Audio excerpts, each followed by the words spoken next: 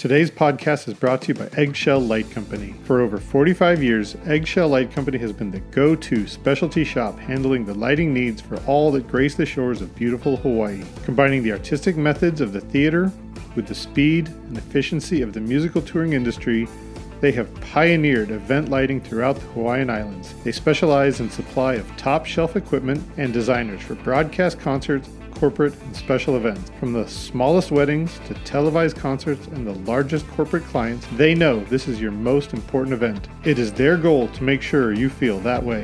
Aloha from Eggshell Light Company.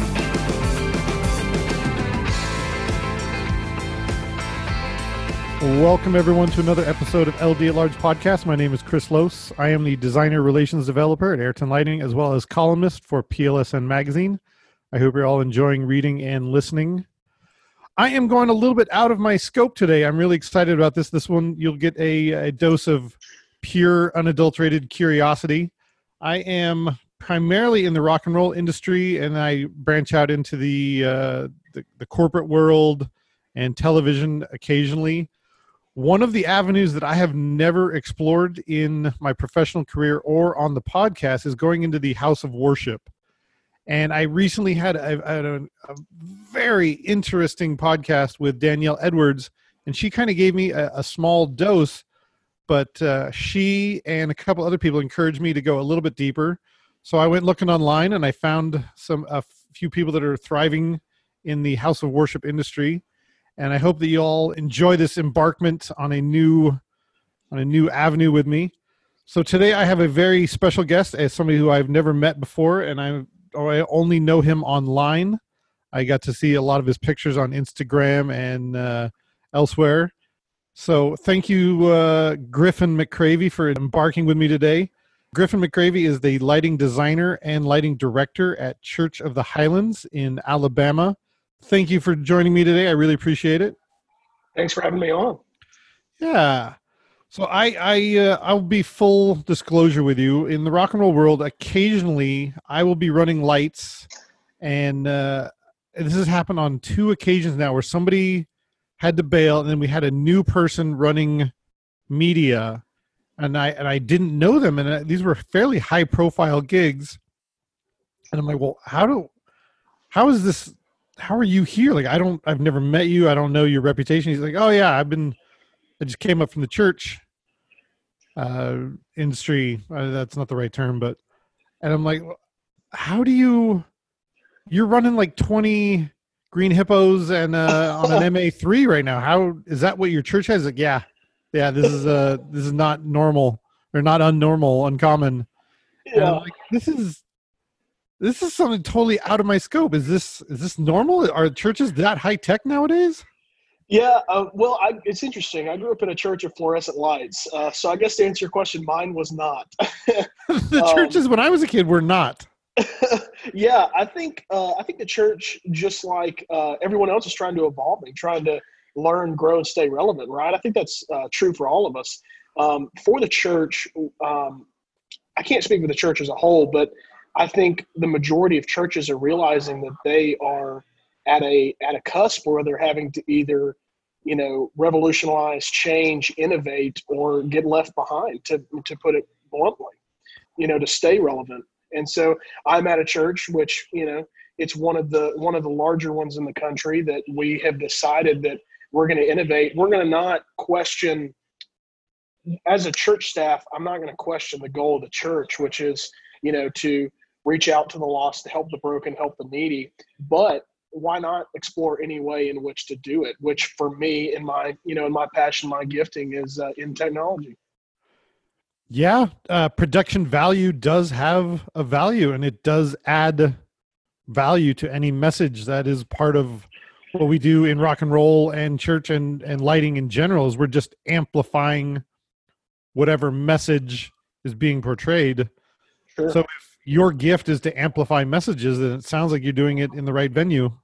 Yeah. I've got several friends that I grew up kind of in a theatrical background in high school. That was my first real kind of taste of, what live production could look like. And I've got a lot of, theater buddies from high school and early college days who, have gone off on the touring side, and we still, all sit down and, at the end of the day, our conversation goes to, we're all amplifying a message. It might be, a different message, whether it's a Eric Church concert or whether it's a Sunday service here at Highlands, but we're all just amplifying a message.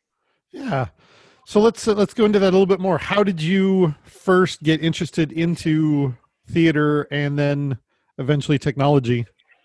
Yeah, it was really just, it was a path of opportunity. From an early age, tech things, which for me, that really, the only thing I knew of was a soundboard, really kind of caught my eye at an early age. And so grew up in a very small church, a little Yamaha analog mixer and a little handheld camera on a little cheap little Radio Shack tripod to just have some type of video recording. And so I really mainly started out learning audio because that was really the only main thing around. And then I use that term loosely. Please do not ask me to come mix something. And then just tracking, a pastor with a camera, nothing fancy at all. That was kind of my first taste. And it was where I kind of got bit by like live entertainment, live production, really wanted to learn more.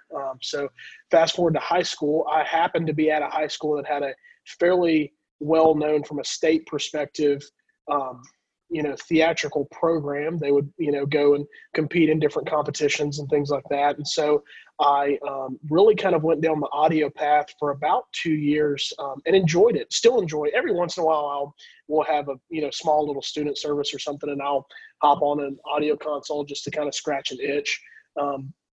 But I really enjoyed the audio path. But it was me and a buddy of mine. We had been at it for about 2 years, me and audio, him and lighting. And I was getting burnt out, getting tired of it. He was getting burnt out, getting tired of it. And we were both liking what the other one was doing more than the guy who was doing it. So about 2 years into it, me and the guy who were kind of running all things audio and lighting for our theater department just swapped. I mean, like just one day, didn't tell anybody, and just swapped. Started doing the other person's thing. And the saddest part is we got more compliments for doing the other thing. I was like, well, maybe that was the right decision to just go ahead and swap. So it was about my sophomore year of high school, kind of really started to dive into lighting. It was very simple, American DJ on a computer software, couple of moving lights. It really, for me, looking back, what I enjoyed about it was that I felt like it helped set lighting fundamentals and lighting basics. I guess some people might disagree with me, but almost from not having much, not having like real flashy, trashy stuff, like I had to learn how to do it well because I didn't have much to do it with, quite honestly. And so that was kind of the high school experience. Fast forward to the end of high school, I was like, oh my God, I'm about to like have to be an adult and get a job or go to college. What do I do? I get lots of questions since I'm on the younger side. I get lots of questions from people who really aren't that much younger than me, who are like, hey, I'm getting ready to go into college. What do I do? Is college important? Is college not important? And I don't feel like I'm qualified to answer the question. But for me, I wanted to have something to fall back on. But I wasn't in a place where I could, invest in something like a Full Sail University or something like that. I really just couldn't see myself spending the money to get out of it what I thought I needed. And so I really was just a sucker for an opportunity and ended up hearing about a college in Birmingham called Highlands College. And from that, it's actually out of the church I'm now employed at, Church of the Highlands. So it at its core is actually meant to launch pastors into the world, to start churches, build churches, etc. A small portion of that actually has a technological vein to it, because even as a college, they realize that, okay, churches need to innovate, churches need to grow, churches need to change. The church doesn't need to look like what it looked like 80 years ago. Mm-hmm. And so really for no other reason than that it was a 2-year program, and B, a lot cheaper than a lot of other college options, I just kind of dove off the deep end. Took every opportunity I could. Now, to give you some context, this is a church of about, COVID has changed everything, but pre-COVID, this was a church that was seeing about 50,000 people a weekend over 20 locations. So there's a main location that broadcasts out the message. Every campus has individual worship, so every campus has a full rig. Since we're mainly dealing with lighting today, every campus has a full lighting rig, full audio rig. They're doing a full immersive worship experience, and then they're streaming a message from me here at the main campus. And so it gave me an interesting opportunity where I could be in an environment that had honestly a fairly well immersed technical knowledge and technical experience, and still kind of do it within a church. I grew up in church. And so it was just kind of a safe but interesting option for me. And honestly, I was just kind of looking for open doors. I don't think, we get asked so often, like, how did you get started? How do I get where you are? Yada, yada, yada. I mean, I can only speak for myself, but I really just took opportunity when opportunity came up. It's how I got my first job in a little mom and pop production studio where I lived in Coleman. And it's really honestly where I am today, is just kind of taking opportunity. Right on. That it sounds like you're very willing to explore whatever is presented to you. So let's get into the technical side just a little bit so that we can kind of fill people in. There's one pastor, and that pastor requires a sound guy, a lighting guy, video director, and it sounds like a streaming director as well. How big is your tech team? So it's kind of split up between what we call central and campus. So every campus has a full-time person that has a little bit of knowledge in audio, video, and lighting. Okay. Their job is to basically make sure everything is good to go for the weekend and to build teams. Then we use volunteers, just people who go through our membership class here at the church and join the team. And it's people who realize, that they might enjoy doing production. They don't do it in full time. All of them have, some other type of day job, quote unquote. But we just use teams to pull off weekend services. So there's a full-time person to handle audio, video, lighting at every campus. They're really just building that team, mentoring that team, kind of handling like the week-to-week, like, paperwork quote side of things. Okay. At the main campus where I am, we have myself, who's lighting director. I've got a lighting tech who's not under me, just works with me. Okay. We have a full-time TD, full-time technical director. And for us, a TD is calling shots, calling camera shots, calling flow of the service, calling me on cues, things like that. We have just simply what we call an engineer. As much gear as we have here at the main campus, he has more of a LED wall background. He's kind of more on the video display, video surface side of things, but he does know some lighting stuff. He's really just a great infrastructure guy. Okay. So if something breaks, if something's not working, he kind of handles that. So we're at 4. We have a full-time streaming guy who handles getting our stream out both to our website along with YouTube and Facebook. And then we have our manager who just kind of knows a little bit of all of it, but better than that, knows how to tell us how to get our job done, and is just kind of over us. So it's 7 total here at the main campus. Okay, and then you said you had 19 remotes? Yes, so 19 remote locations. So you're talking about a team of 20 people-ish. Yeah, we have I think we have 34 full-time employed production tech-related people within the church staff. That's comprised of, all of us here at the main campus, one person for each remote location. And then we have several techs, planners, campus design people, things like that. Okay. So in the morning, for one pastor and his message to get to 20 locations, that requires a team of over 35 people. Mm-hmm. Yep. Yeah, that's. I would imagine that the technical side of Highland Church is going to get a little bit bigger. They're going to be saying like, no, we're going to need a lot of technicians. Yeah, and that's one of those areas where I think in some ways we're strong, and in some ways we have a little further to go. We have about we really honestly have one person for audio, one person for video, and one person for lighting, who are all just really full-time employed techs to go fix gear when it breaks. We buy pretty much all of our gear outright. I know, some churches do long-term rentals, things like that. Mm-hmm. Nothing against those. We really just prefer to have all the assets, in our own property. Yeah. And so we do have to invest in fixing it when it breaks, because it's not a rental that we can send off. So. Right.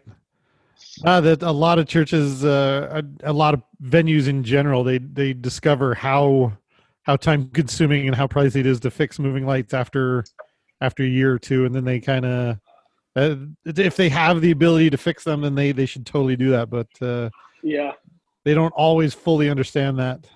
Yeah, and a lot of it's learning. That's not as you go. specific to churches. That's smaller venues all around the world. Oh, that's everybody. And really, it's truly learning as you go and learning from your mistakes. Our first real campus, our satellite campuses are a combination of both buildings that we either built or renovated, so physical buildings. Then we're also in some schools or entertainment venues, places like that. And so our first real building that we built is about 3 hours from here at the main location. And the main campus here, when it was built, it was spec'd for Martin Vipers. And so when they launched the first real campus, they were like, well, they put Vipers at the main campus, so I guess we should just buy some more Vipers for the other place. And then they realized that they were going to have to drive 3 hours every time it needed a filter changed or a lamp blew. And they real quick decided they didn't want to put Vipers everywhere. That happens. That happens for sure. It does. Yeah, just because one venue did it doesn't mean we all have to do it, does it? We can all. There's newer, better stuff out there now. Oh yeah, and we do a lot of one-off stuff, so we'll kind of play around with different gear to rent that fits different needs, and I think that's true for a lot of shows. Is just because you did it one way the first time may not work the same way the second time. So now let's get into the remote ones.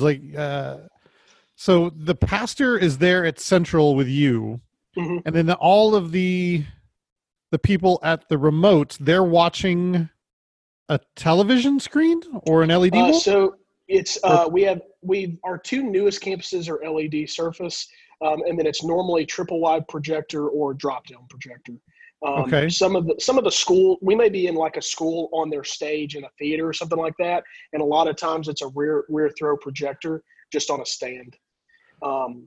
So they have local worship. They have a local pastor who during the week, like if they have a need, they're obviously not reaching out to our main pastor. They're reaching out to their local campus pastor who lives in the area, can help them with issues. And that's who they see on the weekend. That's who kind of hosts the whole experience. Then you have worship live, full band, full lighting, full production, video, audio. And then we have a news package that we play. It's usually anywhere from like a 3 to 5, 6, 7, 8 minute file made during the week.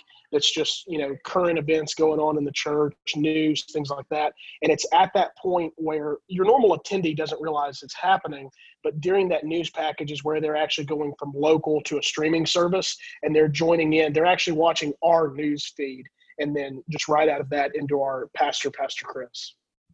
That's amazing. So at the remote, their local pastor kind of does a brief summary.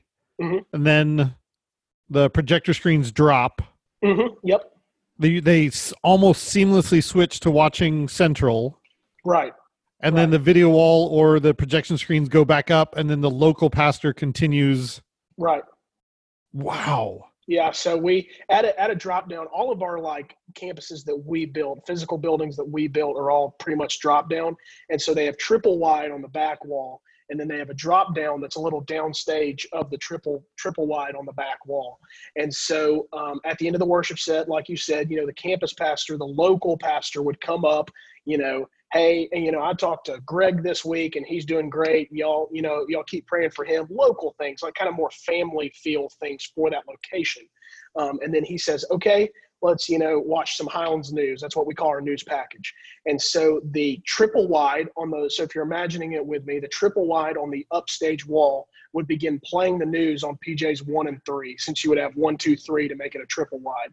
So it would be playing news on 1 and 3 as a drop down comes down in the middle on the PJ that's not currently doing anything. Then once we hit the end of news, all of a sudden triple wides go black. Center PJ that was a drop down lights up, and you're live with Grants Mill, the main campus, for our main pastor to give the message. At the end of the message, he'll usually give a benediction, give a closing prayer of salvation, and he'll usually we don't script it, but we always kind of have similar wording so that everyone knows kind of where we're going to go back local. He'll do something along the lines. He'll finish his prayer out with like amen or something like that. Triple wide cuts off, flies out, and you've got your local campus pastor back on stage. What are the reviews? I mean, do you get much feedback from the remote attendees? Do they appreciate the technology, or do you think that they're missing something more from their local pastor? Does that make it to you? Yeah, it does. That's a great question, and it's something we're always walking through. Our number one goal on a weekend is what the visitor is seeing, experiencing when they come on site, Mm-hmm.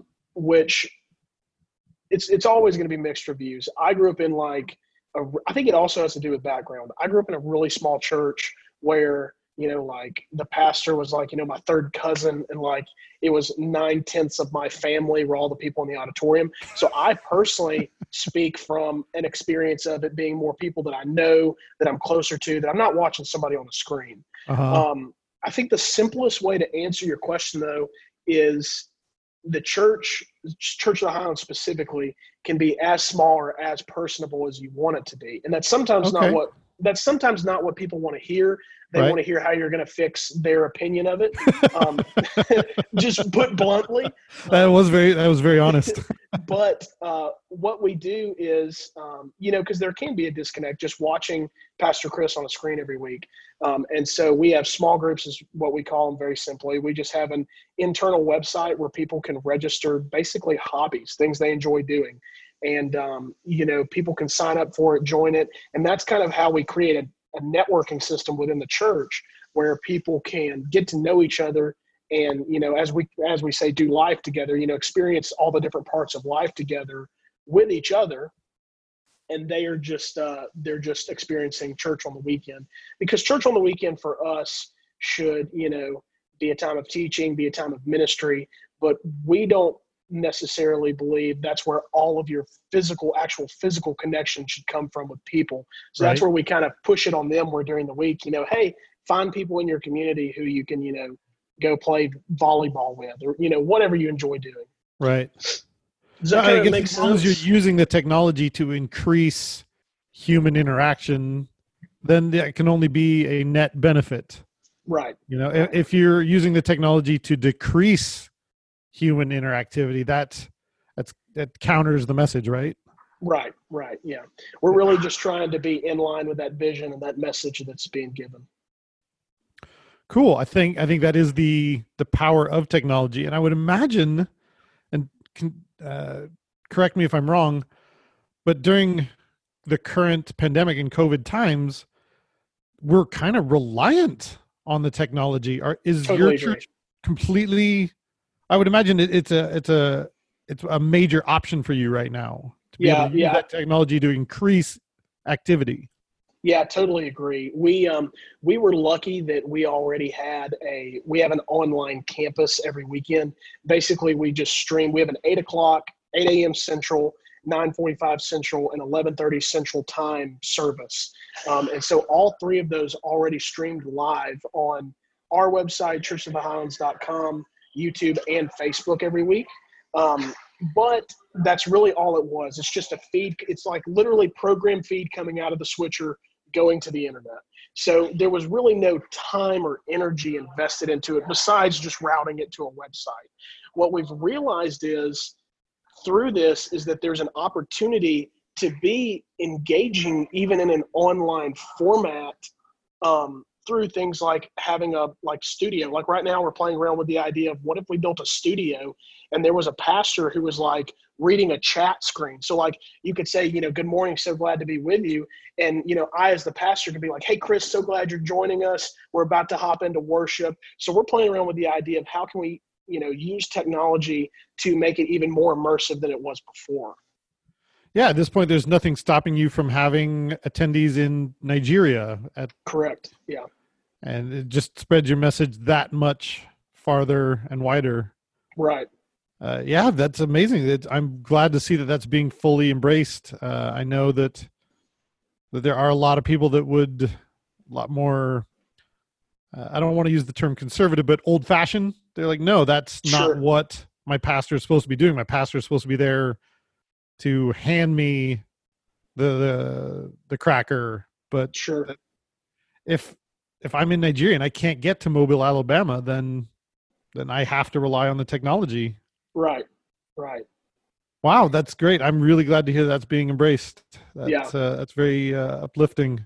Yeah, as we like to say it, we'll question the way we do it all day long. We're not going to question what we're going to do.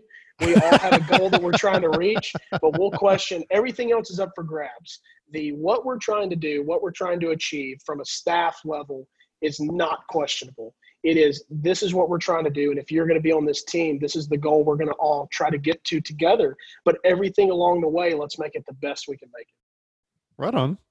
So you mentioned that you have a staff and you guys are being paid, and then you also have a handful of volunteers. Right. Is that a good way for people that ask you, or do you often recommend like, well, you should volunteer first, and then if you really enjoy it, then you should pursue it further? Do you think that volunteering is a great way to get into it? Yeah, I would say yes. I mean, that's my story. I came to the college, but being a college student here doesn't guarantee you anything. And this is not me trying to uplift myself. This is just story. I mean, there's lots of hours I spent picking up trash from where they had done a stage change, and there was a ball full of E-tape on the stage, stuck to the stage, partially glued to it that I had to scrape off. There's lots of hours of that before there's ever, the paycheck or the benefits of some of it, of being on a staff. So I personally all day long would look for somebody who would do it for nothing before I would ever look for somebody who would do it, for something, if that makes sense. Yeah, that does make a lot of sense. I think it's a great way to kind of put your feet in the water and see if you want to scrape stages for the rest of your life and right. and hang lights and right. and bust your knuckles, and if you're willing to volunteer for it, then and still hang in there and still decide like, yeah, this is something I want to do for the rest of my life, then it's a great way to get your feet wet, I would imagine. Yeah, and I think there totally is people out there who kind of enjoy like the way technology works and the process, but they love to do it on the weekend. Like they love to be a volunteer who comes in, gets to, run the lighting for the weekend and then go back to their, day job. Whereas, it's not kind of like, as you were hinting to, it's not built for everybody to be able to do it, 40 hours a week, 24/7. Mm-hmm.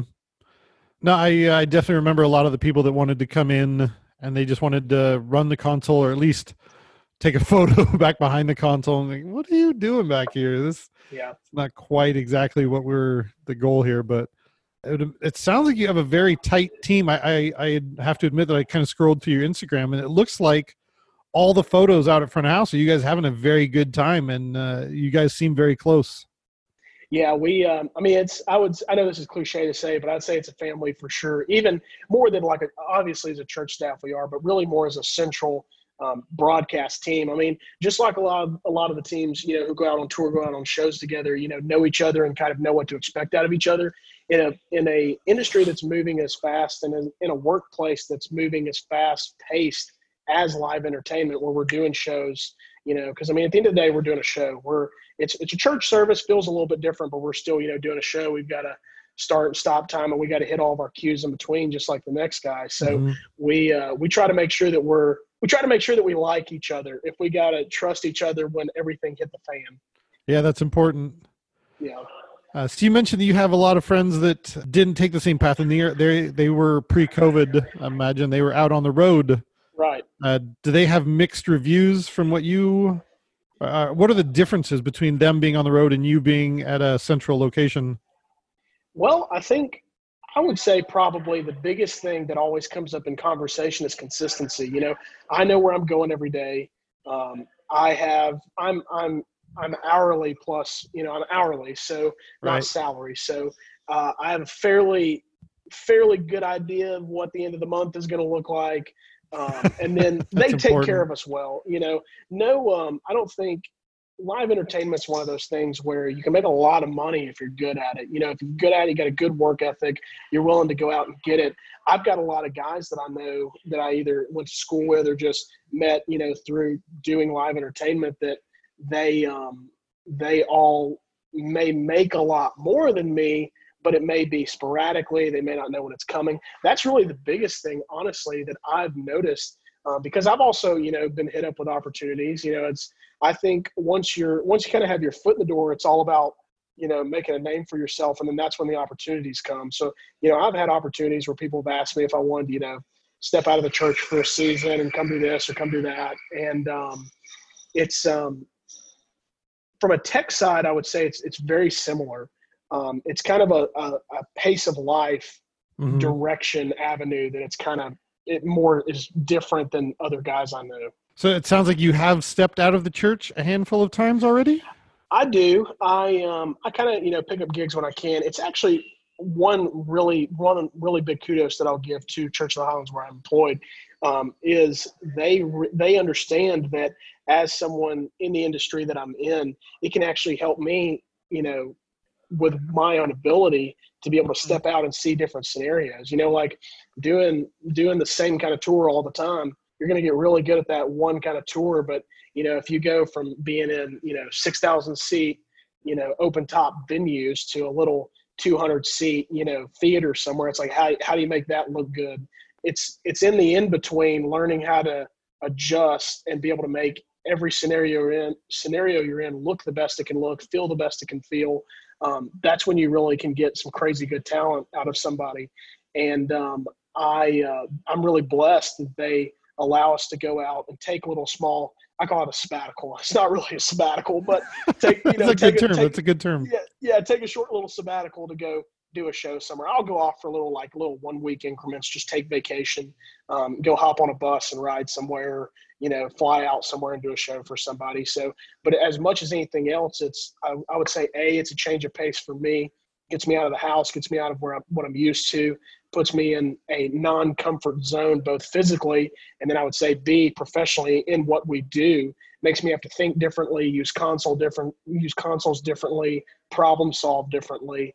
So yeah, I kind of dip my foot in the water when I can. Do you think you bring fresh insights back to Central when you go out and about? Totally. I've literally come back. I've literally gotten off a plane, driven to my desk, and made a change because I realized I was doing something a really stupid way that I tried to do at a show somewhere, and it burned me bad. And I got back to Birmingham, got off my flight, and was like, nope, not doing that again. No, I would imagine that's super refreshing to come back. You guys, I was beating my head against a wall about this problem, and I was in a whole new setting. I talked to another guy about something completely unrelated, and I solved my problem because I wasn't thinking about it. And here's the solution. People are like, Griffin, that's great. That's great. How did you? That must be a good feeling. It's like, man, I tell you what, I was on the flight. It was a red-eye flight, and it just came to me in a vision. It's like, no, really, I got burned on this show I just got back from. And so now we're going to make this change. So, but yeah, I would say definitely it helps. So when you, let's say hypothetically, eventually you outgrow Central, would you consider doing like a rock tour? Is that something that interests you? Yeah, totally. Like I said, I kind of have the pleasure of living vicariously through others. So I've got lots of buddies who are out on shows. So, I'm in Birmingham, which is kind of in between Nashville and Atlanta. So a lot of times, more often than not, Atlanta is basically about 2 hours one way. Nashville is about 2.5 the other way. So kind of as buddies, come through either direction, I'll usually go grab them, do a load in with them for whatever show they're on, and, hang out with them at front of house. And it's always been a rock, but more in general, just touring industry. It's always an itch that I want to scratch. I'm just waiting for the right opportunity, the right time. Right now is not the right time. You're in a very good place to weather the storm. Yes. Yeah, I'll give it a little while and then we'll try it out. Yeah. So we kind of scratched the surface of this one a little bit, but kind of fill me in on how COVID and this whole isolation period has affected your job. Let's start with you in particular, and then you and church second. How has it affected your life currently? The isolation period. Yeah. Well, I mean, there was a lot of not knowing at the beginning, which I think is true for everyone. Yeah. I can remember the weekend when it happened, and we have a group text between all of us who basically pull off services at the main campus. And my boss sent a text and was like, hey guys, not really sure what Sunday looks like this week. And so that kind of first weekend that things really hit, we had service. It was full-time staff only, no one else allowed in the room. shot worship with an empty audience, no one in the room, which felt really odd. She went from 50,000 to 0 in a week. Yeah, in a weekend. Damn. That's yeah. a big, that's big. Yeah, it is big. And it hurt. I mean, it didn't hurt even like from necessarily what I do per se, but it just like you work off of people's energy. Like half of a live show is, the crowd going wild when the countdown hits 0 and it's time to hit that first rock song. You know what I mean? Mm-hmm. So it's even just living off of that kind of adrenaline rush of having people in a room. It changed big time. So originally, I think no one was really sure what long-term was going to look like with COVID. So we took about 3 weeks where we did no in-person audience live on Sunday. Okay. After that period, we reevaluated kind of as, health officials in the U.S. were reevaluating what it looked like. And we decided to move to a fully office closed scenario. So it was up until that point, staff, we were still officing. Like I was at my desk every day, working, things like that. But at that point, we closed offices. It was a work from home. And I'm really one of the few people who saw the church building for weeks, going on a month and a half, because we were coming up on Sunday to, still have a Sunday service with no audience. So to answer that question, we were having our normal crew. We run a 4 camera. We have a 4 camera setup on a Sunday, a jib and 3 sticks. And then we have a dolly during worship. And so we were still running that full crew in the booth, worship team, pastor, with no one else in the room. So that was the long term for about 8 weeks. That's what we were doing.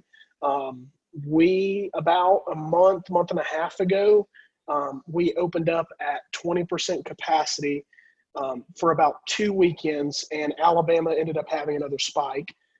We honestly have been very lucky that there haven't been very many reported cases, like both in the congregation, in the church family, and then also in the staff.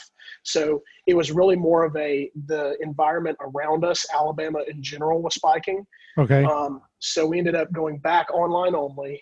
We reclosed the building, kind of give it that, 2 week period that the CDC was talking about, to kind of let, the building clear out, let people clear out, kind of go back home. Still coming up to do weekend recordings. And then now we are 4 weeks into being reopened. So we were at 20% capacity. You had to reserve a ticket. I mean, there's no cost or anything. It's church. Right. That'd be kind of wrong to charge for it. But right. We had a RSVP system just so we knew when we were at 20%. But now there's no RSVP system. What we learned through that first time was, even though we were capping our rooms at 20%, we were never hitting 20%. I think for whatever reason, an RSVP system was messing people up. I don't know if it was like the process of having to reserve it, or like the fear that, oh my gosh, they're having to do reservations, so they probably are at, the max amount of people they can have. I don't know what necessarily, I was never in any of the conversations where they got the feedback of why that discouraged people from coming, but there was a very noticeable discouragement in an RSVP system, which is interesting. So we have reopened no RSVP system, but we do cap the room at about 30% right now. Okay. So 30% at Central, and I would imagine something similar at the remotes? Similar. We've closed every other row, and we ask 3 chairs. All of our locations use the same chair, so they measured it, and it's basically about 3 seats at 6 feet. Okay. So it's every other row closed, and it's 3 chairs in between you and the next household, whether that's you and a spouse, you and a friend. We aren't policing people on like who you are. How do you know the person sitting with you? That would be difficult. Right. It's just like if you showed up in the same car with somebody, sit three chairs away from the people beside you. Got it. And that's kind of how we're gauging when a room is full right now. We're not like, Home Depot, when you went and got nails for a while, we're counting how many people were walking in the door. We aren't required to do that as a church. We're just kind of maintaining that every other row closed 3 feet apart. So if you don't have somewhere to sit, we have overflow options. We have like secondary rooms that are just playing a wide shot of the stage. or you can wait for the next service time. Okay. Are you monitoring your online attendance as well? Yeah, we are. We have it. We can monitor both our website, our internal player, as well as Facebook and YouTube. Which Facebook and YouTube will lie to you. I mean, they won't lie to you, but like their viewership categorizes Right. someone viewing way differently. I Yeah. think YouTube, it's if somebody watches for like 2 to 3 minutes, and then Facebook is like if the video was played for more than 20 seconds. Like they're so far different. Right. Using those as averages or guesstimations, we're not really taking that as hard facts, because it could have been somebody who left Facebook running and it went to the next suggested video. Right. Even if you scroll through it, that's included as a view, I would imagine. It can be. Yeah, it can be. And I would imagine your online numbers have spiked since all this? Actually, we have never, our biggest online, okay, so excluding the last 3 weeks, kind of when we reopened again, our biggest Sunday was the first Sunday we were online, just because no one could go to church. After that, it trended down week after week. Okay. And we kind of like I touched on it earlier, the idea of what can we do to make online viewership more immersive with technology, a studio, things like that. Those conversations are happening because ever since the first week, viewership went down. So there is a disconnect somewhere between, telling the message that we want to tell and online viewership. I don't think that is unique to the church. I think that's happening a lot. I saw the same thing happening in the EDM and rock and roll world, where people will go on, they'll do their online presentation and they're live streaming, and people are very excited the very first time, and then they're like, yeah, that's not what I was hoping for. Yep. It's not the same. It's wonderful. It's a great option, and I'm so thankful that we have it. Totally. But it's not the goal of entertainment. The goal is to get close enough to hug people and right and hear the speakers and the rumble in your stomach and the cheer of everybody sitting in the same room together. Oh yeah. That's I would imagine we share the sentiment that we're so thankful for the technology, and it's great as an inferior option. I'll go to say it's a great option, but it is inferior to live performance. Yeah, totally agree. We it was real weird having a room that caps out at 3,000 people be dead silent. It doesn't feel right. It affects us as technicians, and as I would imagine your pastor, to do a huge sermon or crack a joke or do a song to silence it. It hurts. When we reopened 3 weeks ago, his first sermon, he only got to like the second point because he was just telling jokes, because he was so great to hear laughter again. he said it about halfway through the sermon. He was like, it was our 8:00 service, and in a professional setting, a lot of people will agree that like your first show time, your first stop on a tour, it's kind of like your glorified like dress rehearsal to make sure everything was really good to go. And so that's kind of our 8:00. A lot of times we're like making sure everything really is good to go.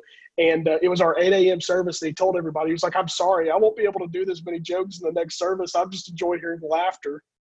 Oh man. That's gotta be so enriching for him to go that long without that feedback. Yeah. And you being out at front house, I would imagine you have to take your 5% of the laughter and go like, no, I missed this just as much. Oh, totally. Because I mean, what we do, we're feeding off the audience just as much as, your rock band, your EDM, musician, whoever on stage, you're feeding just as much off of that as a technician, as a designer. Yeah. The amount of Facebook likes and Instagram hearts just doesn't fill that void, does it? No, it doesn't. Wish it did. Well, actually I don't wish it did, because then nobody would come back. Yeah. No. There's a part of me that's okay that it doesn't 100% transfer. And our Pastor Chris, has actually said this. There's nothing like being in the room. For us, it's from a worship standpoint, it's being able to lead people in worship, but even outside of the church, from a concert setting, being able to lead people through an experience, through a set list. There's a part of you that doesn't, you want it to, because you want to feel how you used to felt, but then there's a part of you that never wants it to be exactly the same, because then you wouldn't need the first one. Yeah, and I go back to the same default. Like it's great. I love Facebook likes. I like Facebook likes. I love live interaction though. I love people. I love hanging out with people. I love sitting in a room. I definitely love being able to call house lights go and people just lose their freaking minds. Lose it. Yeah.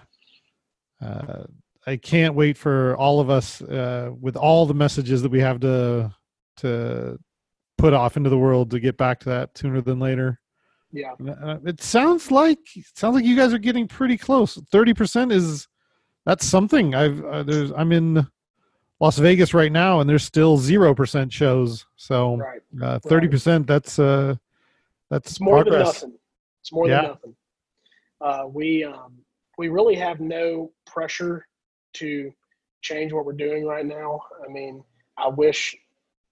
part of me wishes there was a plan, because if there's a plan, when you're going to be more back to normal, but what is normal now, and who knows when it'll be. So we're just kind of taking a day at a time, taking it a week at a time, and doing our best to both plan for the long term of, 6 months down the road. Do we still need to be really intentional with online viewership, because people are still not going to be as comfortable coming back into a room? But at the same time, how can we make sure that we're not lacking in the void of letting rigs go down, letting gear go down, letting stuff go past its maintenance date, So we're having to try to find and strike a healthy balance between making sure we're physically ready to go, and virtually, so to speak, we're still engaging. Cool. Yeah, that makes a lot of sense.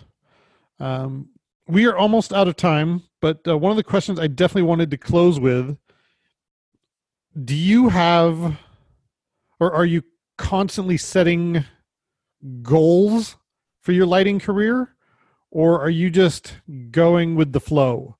And I'll try and be as specific as possible. Like, do you have future goals in the lighting industry that you're hoping to achieve in the next 5-10 years? Yeah. The way I approach this is I'm open to any opportunity. I'll take, any opportunity I can get, which is one of the biggest things I could say to anybody listening, is take any opportunity. Even if you were the LD on a show last week and this week they need somebody to ride truss and, hang lights, please say yes. Just say yes. Take the opportunity. Any experience is good experience, but enough on that. I do have I have a life bucket list, but I have a professional industry-based bucket list that is, specific down to the event. We have a student event. Just a quick example that's relevant to the church. We have a student event every year. So our student ministry meets once a month. A lot of youth groups. I grew up in a youth group that would meet on Sunday night after big church. Our youth group meets once a month. It's called Motion, and it's actually kind of like Passion with Passion City Church in Atlanta. Passion has gotten to a point where even from a professional level, people know the name just based off the event. And so we actually have an event similar, Motion. It's based out of Motion Students, which is our student ministry. So we have Motion Conference, which usually pretty much maxes out the BJCC, which is the arena here in Birmingham every year, about 16,000 students. Wow. 3-day conference, starts on a Thursday night, runs all day Friday, and then ends Saturday in the afternoon. And I think you got to be okay with, this is a slight tangent and I'll make it fast, but you got to be okay with not being the guy all the time and being willing to learn anytime, no matter what, in my opinion. Yep. I'm the LD of the church, but I haven't LD'd our student event in the arena yet. I've been under some really great people and I get to help with it every year, but I haven't LD'd it. I will say my experience, I don't think is at the level where it would be the product that they want it to be. Right. And sometimes you got to be okay with that, but if you're not willing to do anything about it, you'll never be the guy for it. So every year I'm just as open as I can to learn anything I can, which Daniel Cannell, Stephen Kramer, Tony Franson are all people that we've had in over the years to help pull off this event. And those are guys that I've just drank out of the fire hydrant for a week, just trying to, pick their brain with as many questions as I can come up with. Because if I want to be the guy, I'm going to find out how that guy's doing it, So that's like just a quick example of, like super specific things. But I've got stuff that specific, like events that I want to do. Like I will go on tour. I want to go on tour. I don't know what the tour is. It might be rock and roll, or it might be, Sister Mary and her 3 younger sisters singing choir opera. I don't know what it is, but, I'll do something. So I think it's important, because as long as you have, some of them can be broad, but make some bucket list stuff specific, and it'll push you to work for it. Because like you read it on the sheet of paper and you're like, man, I still haven't done that yet. Like, okay, well, what can I do this week to, learn how to get there? You know what I mean? Yeah. So no, that's great. That's really good to hear that people are still setting goals like that, and they still are willing to. I don't know if it's like a dream board that you have, or it's just did you just write them out? But you focus on them, right? Yeah. It's actually, I do a lot of stuff, being a tech person, I do a lot of stuff virtually. So it's a OneNote that I have, and I see it, and it's updated. It's on all my devices, where as soon as I do one, I'm like, bloop, done. But yeah, and I even have them on like, the tech side of stuff. Like we have Green Hippos here. I have Green Hippo media servers here at the church. And so like I wanted to learn another media server besides Green Hippo, so Resolume, which is, PC based arena software. I picked it up. One of the guys, the engineer position that I was talking about earlier, he's a Resolume freak. You ask him to do it in Resolume and he'll figure it out in about 10 minutes in a Red Bull. And so I just sat down with him one day and I was like, hey, teach me Resolume. Like I know Hippo, I understand how they all talk, but like teach me the things I need to know about Resolume. And then I run Grand MA. So I took my Grand MA knowledge and he took his Resolume knowledge, and we built a profile for the two so that I can run the LED wall, because there's really not profiles out there for Resolume from an MA platform. So just like little things like that, like how can you set goals? How can you learn something new? The little cross knowledge there. That's a time well spent. Yeah. If you're the smartest guy in the room, you better get out of that room. That's good advice. Yeah. Right on, man. Well, thank you so much. I really appreciate our time together. I have new insight into the logistics that you're going through. It's really good to hear that there are 30% shows happening again. That makes me newly optimistic. You've refreshed my optimism, and I hate to be so trite, but it's like the light is starting to open the door. The light is opening the door. There's a crack. Yeah. There's a light at the end of the tunnel. Yeah. So. Yeah, I think as long as we don't give up on that crack of light, we're going to be all right. Right on. Well, thank you so much. I really appreciate it, Griffith. Yeah, thanks for having me.